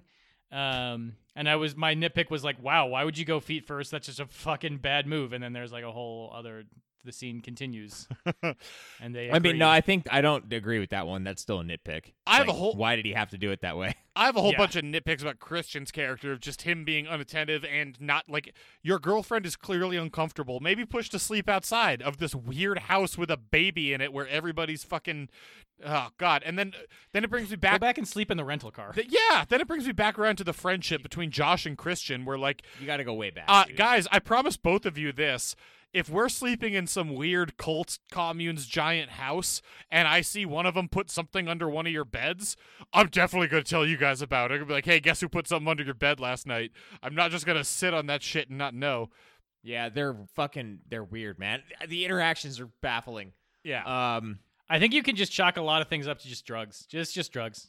They get drugged, and therefore they act weird. That's the in-universe explanation for this. Christian Danny should not have been here Definitely not. because they should have Probably. broken up Yep. because he is spineless is why they didn't. And he's an asshole. He sucks. That's a bum hand to be dealt, man. I'm not sure I'm willing to go that far. He sucks. You can't just, He sucks. no, I agree with you, Mark. Like, it's a hard thing, but it's still self-interest, which is what kind of divides you from him as the viewer. You're like, fuck, it's like a tough thing. But the way they save that sort of is like he's having the conversation with the guys about how he should have broken up with her like eons ago when he gets the call. Yeah. So he's just a fucking dick. Yeah, he sucks. He's maintaining the relationship because he's trying to get what he wants out of it, and he's too spineless to end it, even though it's not giving him what he wants, and then therefore it's tearing her apart. Jake, you're not doing a very good job of being a Christian apologist. I feel like I'm alone on this team. I still am. He got way harder than he deserved. He's not like an all-out antagonist. I think he's much more complex than that. I'd pick him. I'd pick him to deserve die to at be, the end of that. I'd pick him to be one of the guys who died. Let's talk about their stupid rolly machine, their 1970s bingo machine. Why is that the method they created? I don't know, but you know what? Everyone having their own rune is fucking sick. How many possible runes can there be? There's not enough runes to be the 72 people that are in that. I don't know. village. And then do you repeat runes when these people jump off cliffs? Does like someone else who's born get their rune? Like how does it work? You know, actually, come to think of it, there would be 144 people in this village, right? Because you'd have to, if you have 2 people that die every year, then you'd have to have 2 of that many. Is people. that how that works? I don't think I don't it's know, but if constant. they're I don't think it's constant. But part of it is that they get reincarnated as the people who were born. That's not going to be a- have No, no, an they don't- unequal number they of don't, people. They're not. No, they don't get reincarnated as the people who are born. They get reincarnated to the next stage of existence. I thought that was so after the cliff scene, one of the elders is talking to them of like they gave their lives, and then this child who will be born next month will get her spirit or whatever. I thought they Maybe just they literally ascended mean to her the name, next I don't know. level or whatever. I don't know about religion. I don't know. It's all bullshit. I have a nitpick with their religion.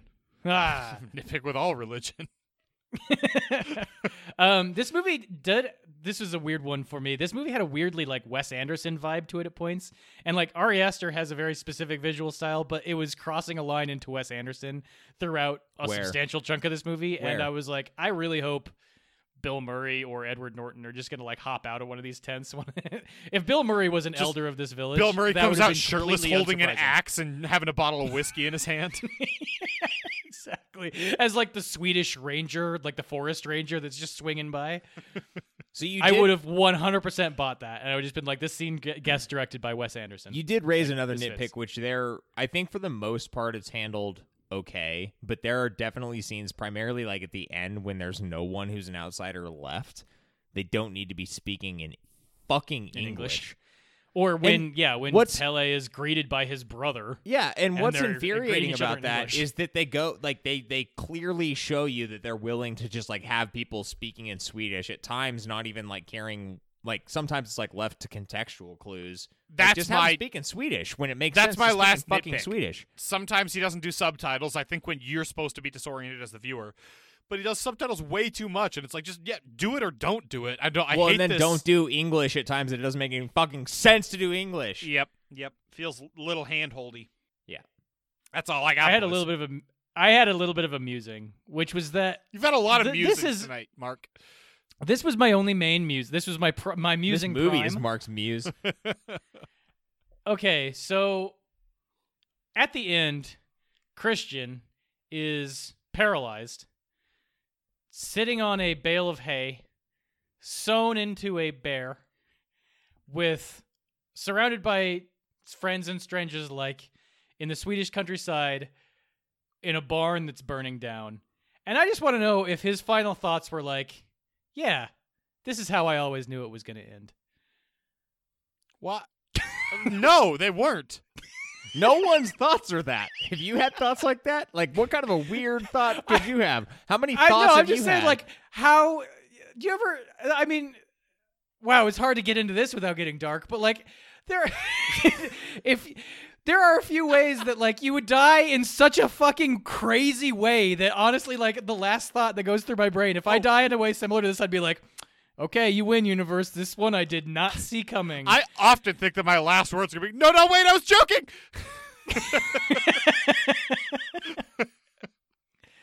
I'm just saying. I guess that joke didn't land as much as no, I thought I it was love it, going man. to. I would love like cosmic humor like that is kind of like I would prefer that. You to wanted like oh, a knowing wink from him, like, oh, come Yeah. on. Come Yeah.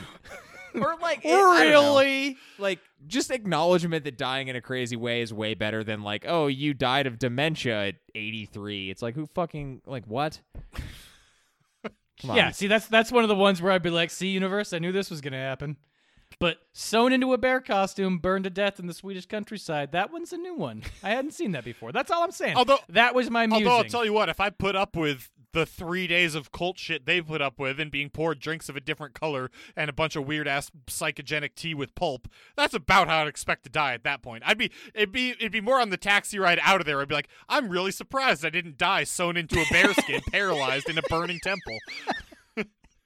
That seems like a much more logical outcome. Which is a thought I've had before. Like, I'm really surprised I didn't die in a very strange way in that situation. Speaking of, like, one last night, I don't know, it's just a pick, I guess. Does not give a fuck and goes hard at just recreating shit from Wicker Man in this movie. Oh, yeah. Yeah. Bear suit and everything. Bear costume. Bear suit and everything, yeah. Yeah. And that's fine, because ultimately it's more impactful. Rating spoilers. All right. Which we need to get to now. It's, I'm taking us there. We're going to ratings. Oh.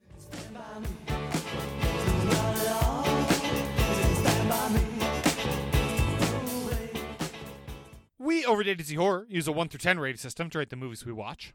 For one, think about the Turbo Team, who would rate Running if you're not a part of the Turbo Team. But when you try and jump in, they yell at you and they say, you're not part of the Turbo Team! Don't run! You don't run with us! We're the ones who run!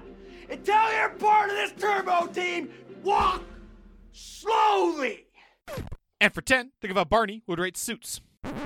Girls will go and girls will come, but there's only one absolute.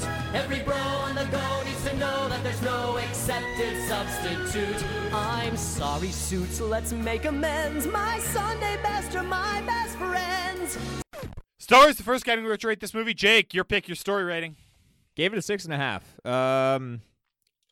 This has kind of been done before. I just mentioned it with the Wicker Man thing. Like, we've seen a movie that is very similar to this several times as horror fans. What this does is it paints, I think, we didn't mention this. I think I mentioned it when I gave this my movie of the year score. I think this is a really good companion piece to Hereditary in terms of like what it's bringing to the table. And I'm not giving it a boost in the story category for that, but how it's bringing to the table, in this case, the relationship element, and then how it contextualizes that around the cult and the trip to this is quite nice. But ultimately, like, look, this is still a story that we've seen before, and it doesn't go out of its way to make itself better. And there are some problems. So middling. I agree. Better than average. Yeah, I gave it a 6 as well. Or I gave it a 6 versus your 6.5. I feel very, very similarly. It is a fairly simple story. I love the folklore elements that did inspire it. I think that's all well done, but there are some character writing issues that I can't help but put into this category. Mark. I went with 6 as well. We're all in the same boat. Yeah. I don't really have much to add here. This is almost like a pure volume-based score.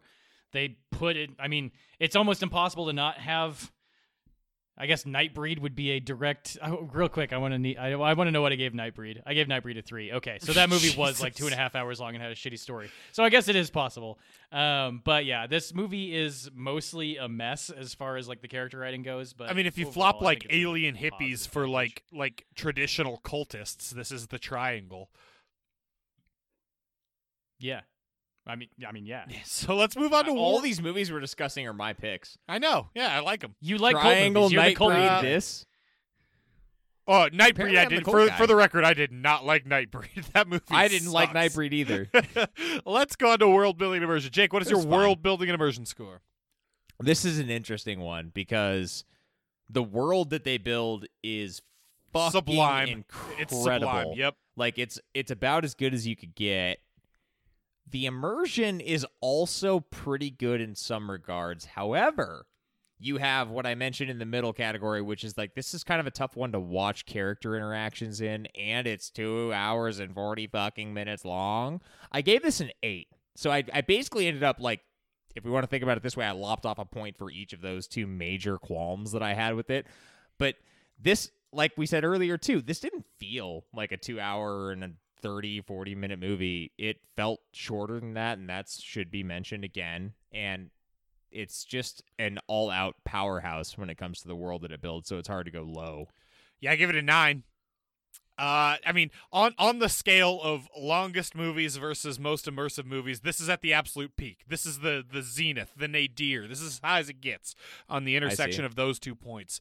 There will never be a movie that's this long, that's longer. You know what I mean? You're using terminology equated with the sun. Most of it is at Midsommar. Exactly. Most of it is Florence Pugh's performance, and the character interactions, while they are a little bit wonky, aren't wonky when you look at it from Florence Pugh's perspective, right? And there's a certain amount of privilege that we have as men and white men in this situation that she wouldn't have, and she'd be a little bit more in danger and a little bit more vulnerable. So that was even a little bit more immersive to me, and the character flaws aren't from her perspective, which is the protagonist. So super, super immersive. It's not perfect, but it's damn near perfect. It's a 9 for me, and the world they built is sublime. Mark. I kind of like going last because I don't have to say anything. I gave it a 7, and it's kind of in the same vein as what everyone's been saying. World building, pretty incredible. They actually built all these buildings. They did all the artwork and all that shit for this movie. Stellar job there. The only thing I'm knocking it really for is that throughout the length of the movie, I don't really buy that these people could come to be in this situation purely because they dislike each other and would never go on this trip in the first place. Actually friends, yeah. Yeah. So, I mean, that was the main immersion breaking thing, but fair enough. 7's still a pretty high score. That's going to take us into Scare Factor. Jake. Yeah, higher than I anticipated it would be when I went into this as a second viewing. It stuck with me, and I wanted to watch it again. I wanted to see how it hit me. Hit me about the same, so no surprises there, but there's a handful of these cult-based movies that fuck me up, man. They fuck me up. I don't know what it is about them. I don't like seeing the brutality and all of that. It just bothers me in a really weird, visceral way. And there's something to be said for that. Probably super subjective, but it still hit me hard, so I gave it a 7. I give it a 6. Yeah, I mean, this movie does a lot of really uncomfortable stuff that really works well. There's a cult where they're nice enough, but also super creepy, but they're not so creepy that you couldn't imagine being there for more than a second, which is a problem with some of these cult movies. Also, there's one of the more disturbing representations of a panic attack on screen I've seen, and one that's and when you're having a panic attack, what's the worst possible thing you could imagine? Everybody around you, mocking you, doing the exact same thing you're doing on the ground. There's nothing worse that could happen during that. That was wildly affecting. Also, I don't know why this just popped in my brain, and I won't take long because of how far we are into this episode, but it didn't come up in the episode, during the episode, intentionally inbreeding someone for the purpose of being an oracle is super fucked up. Really fucked up. This is a lot of really conceptually fucked up stuff too. We never talked about that at all. Yeah. We never talked about that. That is one of the other things that could be completely written out of this movie and make it better. I think they could have easily gotten rid of it, but I just told you it's super fucked up, so it is disturbing. Movie's disturbing. I gave it a 6. Mark. Jack, you and I, same score, virtually the same reason. The panic attack thing didn't do as what it did for you that it did for me, but I still gave it a 6. This is a mysterious movie, but not one that has that many lingering, disturbing scenes, but the ones that are there will probably stick to you for a while. Yep. Aster is getting very, very good at shooting decapitated bodies. So you'll always have that in all of his movies. And I can't wait for the third one that is 4 hours long and has at least 3 different decapitated body shots. Effects or judicious lack thereof is our penultimate category. Jake? 10. Woof! This movie's amazing. This is a technical powerhouse. He broke the seal, and now he's just giving them out willy-nilly. No, I'm not. This is candy. they're when I look back to last year, it wasn't the most stellar year for horror, but this movie was my number 1. And when I look back to why that was, especially on second viewing, I said this was going to come up at some point. Technically, this movie is unbelievable. What we see here Literally on display flawless. I'm going to put it flawless. We've seen a lot of movies on this voyage that we've been on, and from a cinematography perspective, from a props perspective, from a costuming perspective, every single thing. I mean, sound, everything they did in terms of, like, Mark, you were talking about the energy that it imbued with, like, a lot of that being just, like, music that's happening diegetically in the background. This movie is extremely specific, but extremely incredible technically. And I think that it deserves a perfect score for this category. Jake, I gave it a 10 too, buddy. I'm right there with you. I can't fault it for anything it did from an effects standpoint. The problems I have with it visually are artistic choices it made and not mistakes it made. I didn't mention the gore. The gore is disturbing too. It's fucking fantastic. Yeah, it's great. It's a 10. Mark. I gave it a 9, and now I feel like I have to defend going lower than a 10. Yeah, why didn't you give it a 10? I mean, that's interesting. So, like, what was your thought process? I wanted to go really high. I just didn't think it was I don't know if it. I think it wasn't pushing doing boundaries. Enough. Yeah, exactly. Well, I mean, and it's the a ways long that movie that's slow burny, and the way that it pushed the boundaries. I mean, the biggest like use of effects I would say was in individually animating each and every one of the flowers on the May Queen dress. Okay. And it's a cool choice that I kind of ended up on the side of the fence that liked it, but also it's a bit weird. Yeah, I'm with you. And totally. isn't going to be like universally acclaimed. I would also say that while I liked the psychedelic effects of them like looking at the bark on the tree and it like having colors and shit run through it, I'm not sure how well that will stand up in 5 years. I'm interested about that too. Yeah. Yeah. Well, that's going to take us into overall, boys. Jake, what is your overall score? I gave it an 8.5. I really like this movie. I'll say this now because I haven't yet. This movie is one of those that I think on second viewing now, knowing what I know, having seen it twice, I respect this movie like immensely. I don't know how much I love it, but it's deserving of a high score. I mean, a lot. Yeah, you love it a lot. You wanted to watch it again. Well, I wanted to pick it for like the purpose of seeing it again. I've now seen it again, and like this isn't like an enjoyable. I don't come out the other end of this feeling good. I come out the other end of it feeling like shit. But that's okay sometimes. This is a good horror movie, and that's worth celebrating. However, I think that, like we've talked about, there are a lot of things about this that are going to alienate the audience. Like, this is a much more polarizing movie than Hereditary was. It's a high score for me. It's an 8.5, but it kind of comes with a little bit of a bullet, which we'll talk about in the next category. I agree. I gave it an 8. I think it's great. I think it's pretentious. I think it's overindulgent, and I still think it's great. It's a fantastic film. Mark. We're trending downward. I gave it a 7, but I still kind of agree with you guys. This is an objectively good movie. I am interested. What you brought up earlier, Jake, that there are things you pick up on the second viewing, I thought was interesting, because what I wrote down as soon as I was done with the movie was, I enjoyed this. I will probably never watch it again. Mm-hmm. I would be tempted to upwardly correct my score a little bit based on a rewatch factor, but this just struck me as one that, like, I've seen it. I don't need to see it again. And I had an interesting, so I watched it, thought, like, gut punch.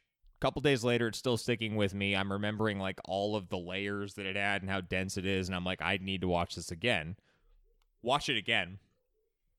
And ultimately, the side that I think I came out on was basically trending downward.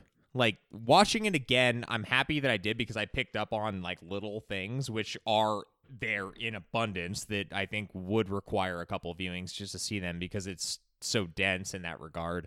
But at the same time, like, holistically as a movie, as an experience, I don't know that I'm better off having watched it twice than I am as a single viewer. I guess I also find it interesting that you're describing this one as dense, because I did not get that. Just I in would not terms have of shit described that this as- Aster's putting on the screen is what I mean by dense. There's a lot of detail, but I guess from like a story standpoint, That's like not what I'm using. Hereditary was a dense. Yeah, that's movie not as what far I'm as using story goes. dense to describe. I think Aster makes dense movies. This one is more visually dense than it is story dense. So let me be specific. In this regard, I'm talking strictly about things he is putting on the screen for you to see. Okay, I do. Okay, I understand now. All right, it's going to get a thumbs up, thumbs down. This is barely a thumbs up. As much as I gush about this movie, this is so specific and so polarizing that I am going to give it a thumbs up, but it has that little bit of an asterisk with it. Like, I think I'd recommend this to most people who say they like horror as more of a litmus test than anything. I'm with you. This is one of those, like, push someone off the fence movies. Yeah. Yeah, this is I'm giving it a thumbs up as well. You can recommend this to anyone who likes film because film buffs will fucking love this shit. And anyone who likes horror. And this is also one of those ones that I'm going to give a thumbs up to, knowing full well that there's an outside chance that that person no longer considers me a friend. They're going to fucking hate it. And that's, you know what? That's fine. That's fine. I didn't need him in my life anyway, you know? Yeah. We're better off just going our separate ways. Yeah, I'd give this a thumbs up, but I'd start with, did you like Hereditary? Yeah, exactly. So, what's your stance on 3-hour-long cult movies? I'll tell you this much. I will never watch the director's cut of this movie, I don't think. I won't either. Like I told you. Like, I watched the scenes. There's a scene in particular that I'll recommend. I'll send you two a link to it that I think you should watch. It's really good. I'm actually kind of sad they cut it out. It's like 6 minutes long. I kind of wish they actually like showed you what happened to Simon. That's a fucking weird. He just disappears, and then he has like the goriest death of all. Dude, yeah, why the fuck? I mean, he got so upset by the thing. They're like, we're going to blood eagle you, which, I mean, if you know about Nordic history, that's like the ultimate slap in the face. Like, that's the worst possible death. History. That is like the worst torture mechanism employed by the Viking culture is the blood eagle. And he was just like, I'm kind of uncomfortable with this culture. I would like to leave. Yeah, and they're like, you know what? We're going to hang you up by your death. skin, break your fucking ribs, and pull your lungs out while you're still alive and hang you by them. Yeah, and cool. grow flowers out of your eyes or something. They just, you know. Let's get the fuck out of here. Yes, lads. Before we all get blood eagled. Yeah, let's get out of here. This has been episode 188 of the A to Z Horrorcast. To check out everything we have going on, head on over to atozhorror.com or come hang out with us on any of our social media channels. Those are Facebook, Twitter, and Instagram. And those links are right down there in the description below.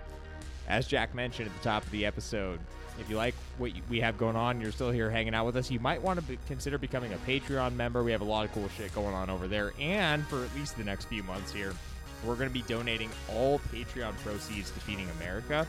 Come hang out with us. We have extra episodes, stickers, a bunch of extra stuff. It'll be great. As always, the music is coming at you from Super Bear. Their link's down there in the description below as well. And coming at you next week, change of pace. Let's have some fun here after, honestly, quite a heavy movie. We're getting into the summer proper, and we're going to watch a Mark pick. Mark, we're going with Grave Encounters. Are you happy? Yeah. I'm very happy. I'm so excited to talk about this He's one. excited. I'm excited, too. It's been a long time coming, buddy. Good pick. Next week, Grave Encounters. Until then, get your buddies, grab some beers, and go watch some horror movies. Have a great weekend. What is it? Oh, it's a bunch of shit we found and ground up and put into your water.